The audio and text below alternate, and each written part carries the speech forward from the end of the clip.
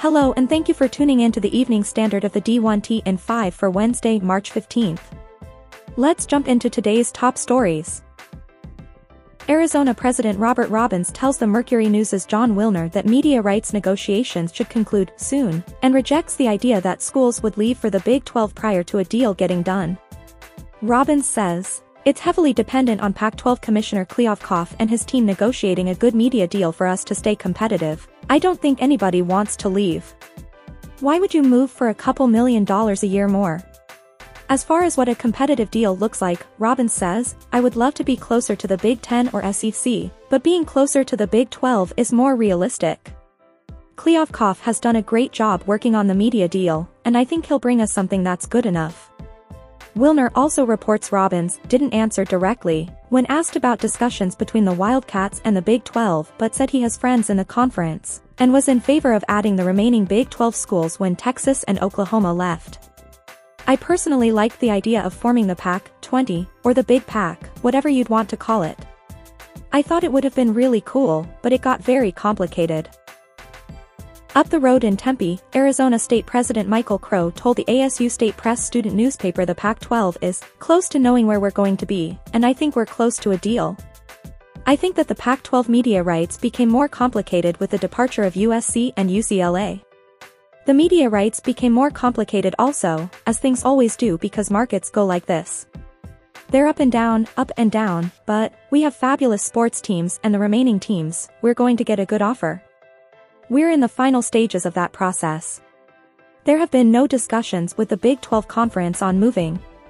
I mean, there's been discussions between everyone everywhere on all things related to where our conference is going and where stuff's going to end up, and what's happening. We are committed to the Pac-12. Asked whether a move to the Pac-12 is imminent, San Diego State AD J.D. Wicker tells CBS San Diego, "Their Pac-12 TV deal is definitely gonna happen. I think it will happen in the next 2 weeks. Then we'll see what happens." As the institution considers its path to identify and hire a new AD, Mount St. Mary's President Timothy Traynor announces he will retire in the summer of 2024. Accordingly, D1.Ticker will put the D1. Dossier for Mount St. Mary's on the back burner for a moment, moving on to Central Missouri and IUPUI. Dossiers for the likes of Colgate, George Mason, Hawaii, Long Beach State and Prairie View A&M are ready to assist those of you exploring one of these AD openings.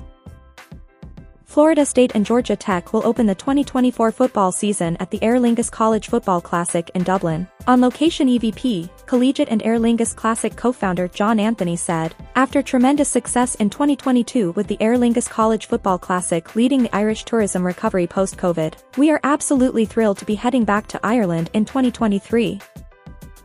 Former Louisville AD Tom Jurek sat down with WDRB's Eric Crawford for a wide-ranging interview.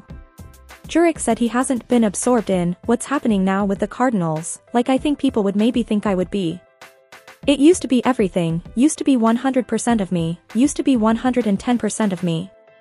I gave every ounce of blood, sweat and tears to that program. And my loyalty, I think, hurt me. You know how many jobs I turned down, Eric.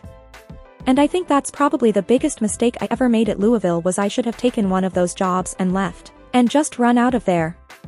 On whether he would have returned to Louisville had he been approached by university officials during the AD search last year, Jurek noted that, "The one thing I said was that I'm not going to campaign for anything. And I didn't. If they wanted to talk, and they have new management, if they wanted to talk we would have done it. You know, if they wanted me, then there would have been maybe a different story. But they wanted their own people. And they've got them now."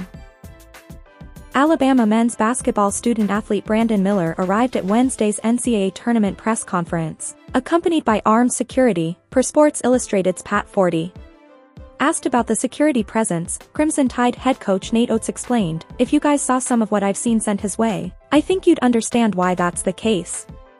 I don't want to get into all that. The entire situation, as you know, is a heartbreaking situation on all accounts. But some of the messages from people that can sit behind fake email addresses, who knows if they're real or not.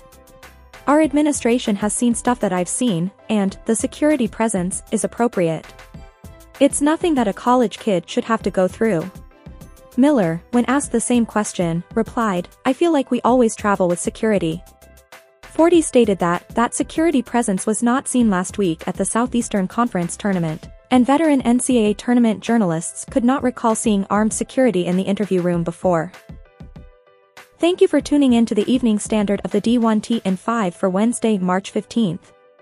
We'll see you back here bright and early tomorrow morning.